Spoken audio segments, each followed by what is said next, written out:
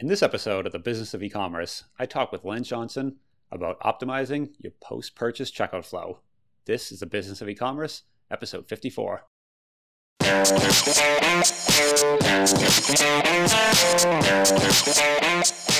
Welcome to the Business of E-commerce, the show that helps e-commerce retailers start, launch, and grow the e-commerce business. I'm your host, Charles Pileski, and I'm here today with Lance Johnson. Lance is a founder of ScaleXL. I asked him on the show today to talk a bit more about how you can get more revenue by optimizing your post-purchase checkout flow. So hey Lance, how you doing today? Hey, I'm doing well, Charles. Awesome. So glad to have you on the show today. First, what is ScaleXL? I wanted to kind of get your background a little bit and how you got into this. Yeah, great question. So ScaleXL is my newest venture. I've been doing e-commerce consulting for, I guess, about 10 years now. I started because I was a broke college student. I ended up failing out of school and I needed to find a new way to replace my scholarship. I got 5 younger brothers and my parents said, it's a great idea if you go to school, but we can't pay for it. So you're going to need to figure something out. And I said, man, what can I do? And I'd done a little bit of web design in high school and somehow stumbled my way into digital marketing and started off as a copywriter. So then one thing led to another, ended up founding a company with some guys and realized that there's just a huge market in direct consumer e-commerce offering. So I said, man, I'm going to keep doing this. Took a year off and did a year of mission in Chile. I'm Catholic and came back and decided to get back in the game, did some more consulting for a survival product company. And now I'm looking to acquire some companies as well as offer a little bit of individualized consulting. Cool. Okay. So you're kind of using this to do both on the optimization side, but also acquiring possibly other e-commerce businesses. Yeah. And I'd say with optimization, part of the idea too is looking at it and seeing, hey, is this person going to grow their company and then eventually want to exit their company? So almost a way to make a win-win relationship that'll mean potential deal flow 5-10 years down the road. Okay.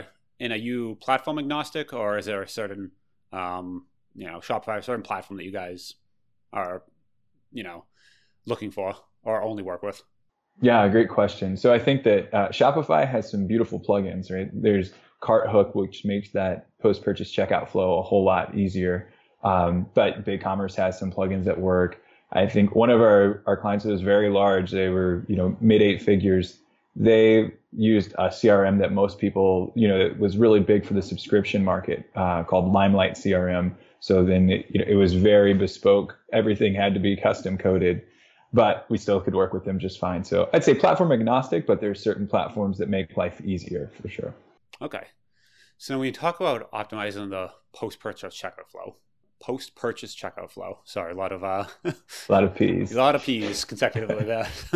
So when you talk about optimizing that, what exactly are we talking about? It's after the sale is made, then what? Yeah, great question. So there's 2 main pillars that I think of. First is the thank you page, right? So the immediate page that they're going to see right after entering their credit card information. So I think it really was born out of necessity, like getting good at trying to increase revenue with almost like foolproof bets. Because if you come in as a consultant, maybe you have some tactics that have a high expected value, right? But only work 10% of the time. So it's still a smart decision. It might be even the best decision. We'll just take trying to scale a Facebook ad campaign or some new creative idea.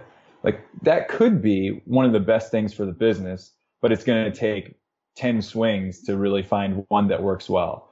And no client, or even if you just acquired a business, like you don't want to have something with low expectancy, right? You don't want to have something that has a high chance of failing. So that's really where when I sat down and said, geez, if I only had one test to run, if I could only change one thing about the business, where would it be? What I got to was really the post-purchase checkout flows. And so the first one is the thank you page, and the second one is the email sequence. And you can say email, Facebook Messenger, whatever if you have them in a group, but things that, one, don't change your conversion rate beforehand, right? We'll even add something like a small revenue bump that might be on the checkout page, that you don't know what it's going to do to conversions. Like the likelihood of it hurting conversions isn't that high, but it could happen, right? Versus if you have something that's post-purchase, it's going to have zero impact on what your conversion rate looks like and how many buyers you get with the same amount of traffic. Yeah. Okay, so you're talking about everything. Basically, everything that happens after the purchase can affect the rate of that purchase, right? Because by definition, it's happening after. So you kind of look at you focus on that because unless you start talking about like repeat buyers, there's nothing you can really do to make it worse. So it's only up from there, basically. You nailed it. Yes. It's like I like to find games that I have a very low chance of losing, right? When I don't play poker because I'm not any good at poker. I don't want to get good at poker. And I know that the odds of me losing are almost 100, right? And there's just a lot of opportunities. So I think we only want to swing at pitches that are really fat pitches that come across the plate and we say, I know we can increase the results there. And part of it is because we do a lot based on performance.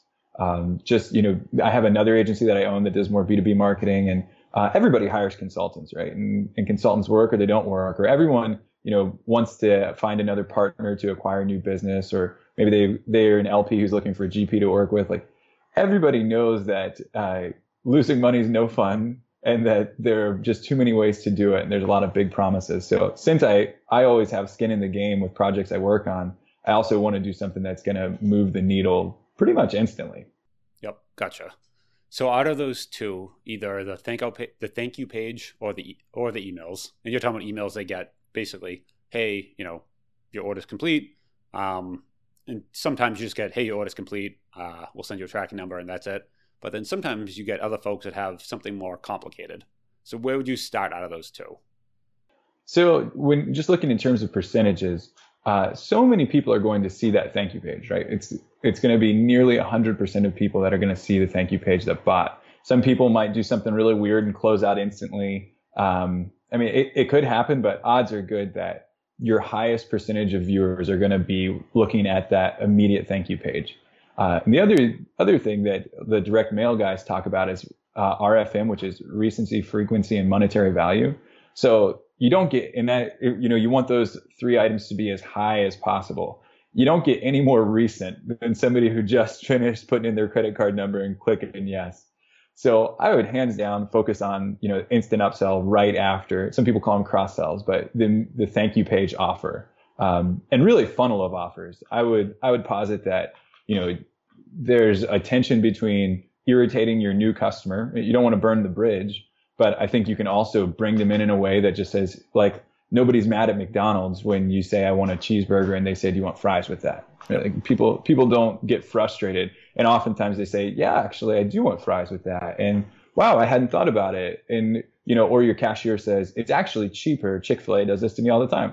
It's actually cheaper if you get a drink, or if you get the combo, because you're getting a sandwich and a drink. So it's kind of like you're getting free fries. So I think that the customer is happy if we can show them how you could get a better deal if you go ahead and take this extra offer, and however the better deal works, or maybe it's a limited time offer or something. Well, and it's one of those things, right? If, I'm in the toy store buying a toy for my son and I'm ready to leave and the cashier says, did you know that doesn't come with batteries? There's that moment where either you say, yes, I, have them at home, or you go, let me grab, and you grab those right in there, right sitting at the end cap. And that's that moment you don't care. You actually are happy there, stopping you for a minute and saying, did you know, by the way, that doesn't have batteries? If you want, they're right there. Let's grab them. Or not. Yeah. And you can take it or leave it. Exactly. Yeah. There's always a no thanks. And I think that to go with the analogy, maybe the difference between the McDonald's and a lot of the things we've seen have success is we'll just think in terms of percentages of take rates, right? So at McDonald's, I don't know what the percentage of people that take fries and drinks are. Those are two very high profit margin offers, right? Especially drinks. So, and I would guess that since it's pretty low ticket in comparison to the original item they bought, then they get a high take rate. Like there's a lot of people that say, yeah, I'd like fries and drink. In contrast with the post-purchase upsells, where on that thank you page where you make a new offer, you really have some flexibility in deciding what works best with your market, right? There are the free plus shipping funnels where maybe you paid $9 for shipping and got a $20 product for free, and you came in, well, we've seen it where you offer a product that's $2,000, right? And sure, it's going to be a low take rate, maybe a 2% take rate, but you can do the math on average order value, right? If you just say our COGS were 50%, so it's $1,000, so you got $20 out of a sale that was $9. So your average order value, and we're talking with gross profit, is now, let's imagine you had to lose $3 on it. You got a $17 average order value for a product that you sold for $9. And the best part is it didn't cost you anything to make that offer, right? And it didn't cost you anything. Yeah. Yeah. So it's nothing, there's nothing that you already acquired the customer. They're already there. You've already purchased from you. Yeah. And now it quite literally is an upsell. There's no extra money you need to put in, even time, you set it up, but there's no extra thing that needs to be done at that point. It just, you can make them the offer and take it or leave it. And if there's any percentage bump, like you said, that's a win. Yeah. Well, and to give some context, I think that with a fully dialed in upsell flow, if you're making at least 2 offers, right, I would expect 30% to 50% of the revenue on the product funnel, right? We'll just imagine that you have a flagship product, or you even set up flows for a couple of different products at your best sellers. Then you can add 30 to 50% of revenue just by having a dialed in upsell flow. So it's not a negligible amount of revenue either. And what was that percentage again? 30 to 50%. 30 to 50. So yeah, I've heard that a couple of times. I'm always shocked by that number. Always seems shockingly high, and that's not the first time I've heard it. And it's always just like unbelievable. And when you say 2-step, are we talking make them an offer and they can say no, and then quite literally make them a second offer? Yeah. So I'm thinking that this is where you have to decide what the customer experience is going to be best as. But it would be like, hey, you come in and we'll just take McDonald's again as our analogy, or we'll do that free plus shipping. So you come in and you say yes to the $9 product. Maybe I'll offer you a $300 product. You say no. I say, well, how about if you take this $300 product in payments, right? What if we do an installment plan? And I mean, you could switch it. You could do the upfront installment plan and then offer. Then when they say yes to the installment plan, they get another offer that says, hey, I know you took the installment plan. Why don't we decrease the total amount if you pay today? And so instead of paying $300, you'd pay $250 today. It saves you one payment, and it's good for you on a cash flow basis because you get the money today, so you don't have to. You're going to have to front the money for the inventory anyway, and so then you can pay that off quicker. How do people actually technically implement that? Because I feel like the back end logic of kind of that deferred payment, who does that and how? Great question. So this is going to be very specific to the product or to the CRM that you're working with, right? If you're on Shopify or if you're on Limelight or if you're on BigCommerce, whatever. But it's basically going to be set up as separate orders. Okay. So CartHook, I'm trying to remember I don't remember their process on it, but I'll give you the 2 most common scenarios. One is that you batch all the transactions. Okay. So there's a session that's opened up when someone places an initial order. And then at the end of the session, let's say that you said yes to 2 things and no to 3 things. So you've got your whole order and it's going to do one transaction and send you a receipt for that one transaction. The other way that I think is more common is you'll have the initial transaction, right? And you get a receipt email for that. Then you have the second one, you say yes, you get another receipt email for that. And you have the third one, you get a receipt email from that. And so if it was a subscription, then what it would do, let's just imagine using Chargeify. It would be a subscription, or in Stripe, you can go in and set payments, number of payments. And so you could say, all right, we're doing 5 payments of $99.95. And so it just enables that subscription, just as if you were selling an individual product. And it's essentially creating 3 separate orders in the shopping cart. So versus the other way sounds a little more depending on shopping cart by if they can even do it, on batching them together and then actually processing payment once. Because there's also that separation with the credit card if you're actually doing an auth and then capture. So you'd have to defer the capture. You have to defer the capture until after the last, basically until you really know, no, I'm done. I don't want it anymore. and then, okay, now I really believe you. Okay. Yeah. No, what I've really seen it normally is that you just process it as separate transactions. And most people will set it up as a one-click transaction as well. So then you say, hey, do you want to add this to your order? Click here. It's just like Amazon's one click. You have to be really clear on the button that so people know that they're going to be, they're going to be charged when they click the button. And you can use verbiage like, yes, charge my card an additional $49 or whatever. But customers are generally happy if they wanted the item, right? Because I don't know how you are about your credit card number. I fortunately or unfortunately have one of my credit cards memorized because I guess I've just bought a lot of stuff. It's like you need Online Shoppers Anonymous when you memorize your credit card number. Yeah, I've tried buying stuff. You try buying stuff on your phone, and you're like, it was like, I just don't want this thing anymore if I have to type it into my phone. So I started using not a plug for OnePass, but I started using them, 1Password, and that's the one thing that makes this a lot easier. You have them all right there, and you can go right down, but that's another story. So, but if you want to buy on your phone, use OnePass. There you go. And so I think that for the consumer, right, they already put out their credit card. And so much of like mobile traffic, I don't know what your percentage of mobile traffic are, but our last client, they have 70% mobile or something like that. It was just an absurd number of mobile purchases. And people on mobile will buy high ticket products, will buy low ticket products. It's not like I've heard that idea that like you educate on mobile and then you push for a purchase, you retarget on desktop.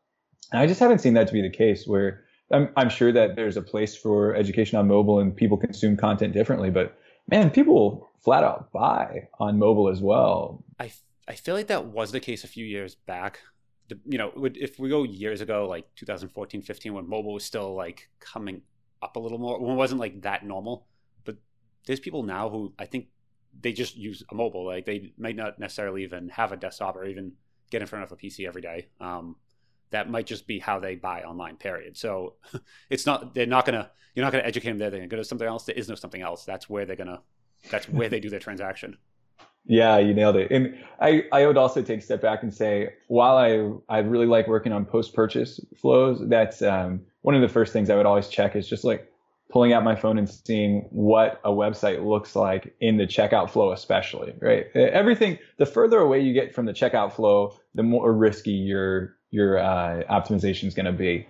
But geez, so many people are trying to check out on, and Shopify is pretty good about this, but some of the other platforms that maybe have themes that don't update as frequently, you'll see some checkout flows that just are awful. And especially on mobile, they can be bad on desktop, but really awful on mobile. So that's the only probably pre-checkout optimization I would start with if it's just so bad that it could use a lot of love.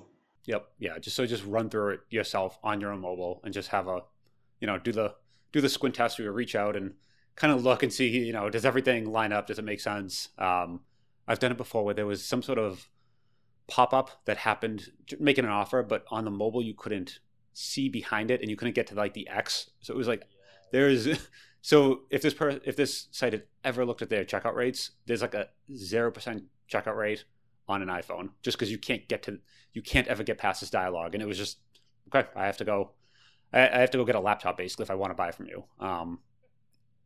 It's so stuff like that that no one has ever gone through this flow. So that's definitely a good tip. Yeah, and I would say as a potential investor, I'm thrilled to see some of those things, right? Where I'm like, yes, 0% checkout rate on mobile, like something's broken. Low hanging fruit, yeah. Exactly. Like I don't like, as I look for properties to invest in, I don't look for things that take somebody smart to optimize. I'm looking for things that are just really brain dead simple and that are pretty guaranteed revenue generators. Well, that's probably why it sounds like you focus on the post-purchase, right? Where if you come in, whatever the rate is now, you can make it go higher. And like you said, it might be 30 to 50%. Like if that's your number, day one come in and you're gonna improve. Yeah. Nice. So then you also mentioned emails. So now clearly you're talking about going above and beyond the thank you for your order. It'll ship in 5 to 7 days. See, have a good time. Bye. So going beyond that email. Definitely. Okay. So I think that, this is going to depend a whole lot on what your cash flow situation is, but I usually imagine that a whole lot of the value of a customer is going to come in their first 90 days. And again, we'll go back to that recency, frequency, and monetary value. So if you don't have another offering, right? Let's just imagine you're a single product brand and you have one sales funnel or you have one e-commerce page. This probably isn't going to apply as much, although you can always offer more in terms of quantity. If they like it, you say, well, they just bought one. What do they need another one for? You're like, this is the perfect time to ask. The closer to that initial purchase, then the better it is to ask them to buy again. But you definitely need your transactional emails, right? So your thank you for ordering, here's your tracking number, those kinds of things. But the next step is to really bring them into a conversation with your brand. And so I'm not saying like conversation like, hey, I want to know exactly, what your hopes and dreams outside of this niche are, but helping them to get familiar with hearing from you on a regular basis. And so always think of it as like a 90-day sequence that shows them our best offerings, shows them the best ways to interact with us, right? So you can do some really helpful things I heard a great tip from it was Sully from BombTech Golf, where he was talking about just the importance of sending out a question email, right? I think he was saying that email number 2 for him, which we're totally going to swipe, is just question, and then it has a question mark, and it asks a really simple question. So it gets people feeling like they want to interact with the brand, but it also moves, if you're on Gmail, which like there's a good percentage of your market that's probably on Gmail, even if it's the seniors, like we've marketed to seniors and Gmail is just really a large player. And so you want to be in that primary tab, right? As soon as you're in the social or promotions tab, like you're going to see open rates go down. And so if people respond to your emails, you can definitely get a better chance of being in the primary tab. And on top of that, just like educating them on how you'd like them to interact with your emails and saying, could you drag my email from the social tab or whatever tab you saw it in to the primary tab? Right? That should be pretty early on in the sequence. Because it'll be a cascading effect that really impacts all the emails you send. So I think that initial 90 days is where I go, if you're sending 3 emails, that's another big revenue boost that we know we can walk in and get without a whole ton of risk. And is that 3 though? So 3 over the first 90 days. So you're talking 30, 60, 90, or like, is there something else? I'm saying if you're only sending 3 emails when we walk in over that first 90 days, then it's just another big low hanging fruit place because Gotcha. Okay. Yeah, because so I would say like the first week, it might be multiple emails. Maybe we'll send out 3 emails in the first week.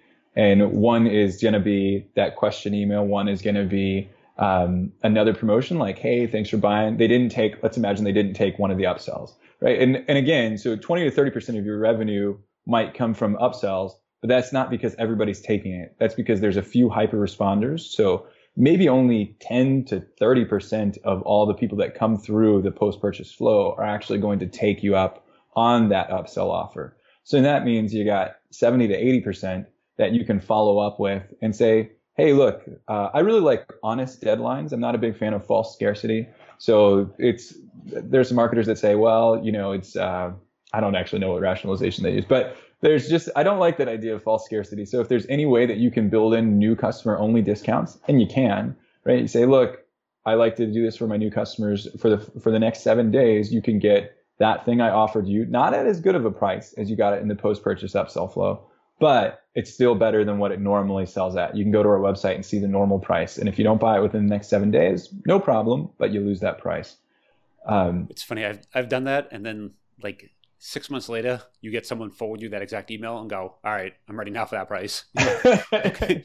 All right, fine. You can still have it, but it wasn't real, it was false scarcity, but sure.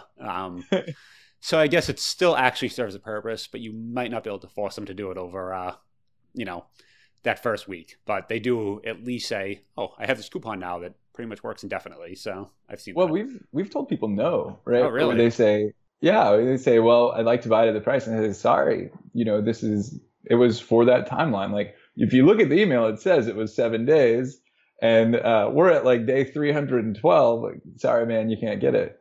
And so I think that if somebody was really mad about it or maybe wanted to sue us, I don't know what I would do. But in normal situations, I think that it's probably okay. Like a customer knows if they miss a sale at Target because it said coupon expires 12/31/2018, they know they can't bring that coupon in. And so I think a lot of them are okay with it in general when they don't get to, have that coupon work for them still. Got it. So then let's say over the first 30, 60, 90 days. So let's say 3 in the first week, but how many in total are we looking at in this sequence? Like how far would you push this? Yeah, good question. So it depends a lot on how many offers you have, how many partners you have that you can make offers for. I mean, what the like level of content available is for the brand. Because what I don't want to do is slam folks with offer, right? Like you could just think of that as like a churn and burn. And it doesn't matter how strong, like if Apple sent me an email every day, or I think it was probably 2014 and partnered with some guys, and it was like, I realized that you can send people 5 emails a day and like you could just get that revenue that much faster. It's like you can until they unsubscribe. And I mean, there are people who like, well, co-reg. I don't work in the supplement space, but I think it probably, when I've talked to some of the guys, there's some really ethical supplement folks, and there's some guys in supplement space or info product space that probably have a different idea of like what they want their customer experience to be. So that's one extreme, right? You could send 5 emails a day for 90 days, and then I guess yes, okay. Yeah, there were folks who did it, and I was shocked, but Yep. So the flip side of that is I don't think you need to send. Some people are really afraid to send more than an email a week, right? They're like, well, what if they don't want to hear from me? Because I don't think as humans we're really good at thinking in power laws, right? We think really well linearly, and we don't think really well in power laws. And so there's Richard Koch, who wrote this book, The 80-20 Principle, which I bet all your listeners know about. And then Perry Marshall has 80-20 Marketing. And the thing that convicts me on a regular basis is best buyers want to buy more. And not in the sense that like I have to force these folks to buy more, but like they are actively waiting and looking for more offers. I would probably fall into that category for like private equity podcasts, right? Like it wasn't like, oh, I listened to a private equity podcast, so I don't need to listen anymore, right? I actively search, or I liked the guy's interview, so I listened to it, and I'm going to listen to 5 more that the same person did. And we all know that kind of mini obsessive behavior, and our customers are the same way, right? Now, I think that it's important to, if they ask you to stop sending them stuff or decrease the rate, or they're not opening, which is really, I think, another way of somebody asking you to do something, right? Like if you and I are having a conversation and you shut down and I keep talking at you, then it's not really a conversation anymore. Yeah. And it's the same way with a customer. But for the folks that are responding well and you have solid open rates on it, I would say they want to keep hearing from you. So to get really specific, I would look at a minimum of 2 update kind of emails per week. So if you can have content that's very relevant, we'll just, imagine that I'm trying to think of a good client. Well, we'll just say golf, right? If you bought golf drivers, then there's probably multiple topics that you're interested in that don't necessarily relate to the product, but I can make a plug for another product in just like a space ad format. So, maybe I have a content writer put together something on the mental game of golf, right? It could go over, there was a guy who wrote the inner game of tennis, and then there's, you could just talk about like, hey, here are the mind hacks that the best golfers use.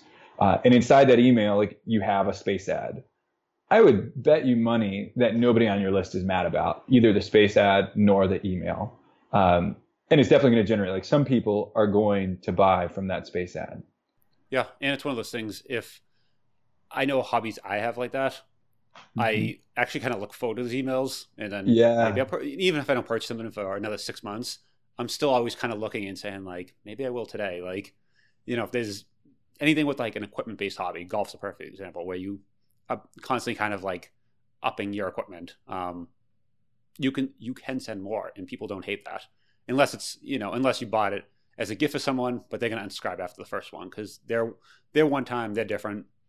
But the person that actually bought for themselves, they might be on that list for literal years and just look at each email, kind of look forward to it, and even kind of browse through. And I've done this even personally. You browse through at the latest equipment and just kind of look at it, and you're planning your next set of drivers. It could be a year from now, 2 years from now, but you open it each time and you read through them. Yeah, that's exactly right. So I think that, if you're going to go with a real minimum sequence, then two emails per week that are very content based with a space ad, and then one that just lets people know maybe you have something new, but it's explicitly product related, right? So you say, hey, we've got, and this could be a time bound thing. Hey, again, thanks for being a new customer. Week one, this thing's going to expire, and it's got maybe a couple emails that leads up to it. Just wanted to remind you this expires. So they can be super short and very simple. Then another step though would be like setting up a special sale, some kind of bundle sale that happens after the first 14 days. And that sale it's like a mini launch, right? So it has a few emails that are going to support it. Maybe you have 5 or 6 emails that support it, and let them know when it's opening, when it's closing. And you can set up sequences so it's an authentic scarcity again, but that they only have access to it for limited time. And so the cool thing about it is you've got real deadlines, and you have a reason to email them that is true and is really going to hold up. But then you just take it off the table and you move on and you go back to your content emails. And so I would say if you do, for every 4 weeks of email, you do 1 week of mini launch, then you're probably in good shape. So you can alternate that content plus, like, everybody knows that if I'm subscribed to a list for a store, that they're going to sell me something once in a while. And you can take non-openers out, or you can, like, how you treat non-openers is really going to be a big deal for deliverability, but it's up to you, right? And it's not going to hurt what you have going on existing, because it's a post-purchase kind of flow. And I've seen before, I think there's a way to actually do this inside that, it's commonly called a drip campaign, something kind of that's like always sent out inside that drip campaign to pull in, here's the latest sales from our shopping cart. And it's dynamic. So there might be a top 5 sales, top 3, and you pull those in on the, third email, second email, and say, here's our latest sales. And that's actually like changing. And it's not like a false scarcity. That's quite literally what's selling on live right now. You're just kind of putting it top of mind. And in a week, it's going to be something different. So whoever subscribes today gets one version of that, and a week from now gets a different version. So I think there's ways of doing that, of making your drip campaign, pre-scripted, but pulling from a dynamic place. Integrations are a beautiful thing. Yep. There's just some powerful stuff that you can do. Yeah. You nailed it. And something like that, the thing I've always loved about these drip campaigns is it's not like that, monthly newsletter where you have to sit down every month and, all right, what content do we have to put together? And you have to design it each month and kind of get it all together. Once you build these campaigns, that's it, you're done. And if you can pull in dynamic content, all the better.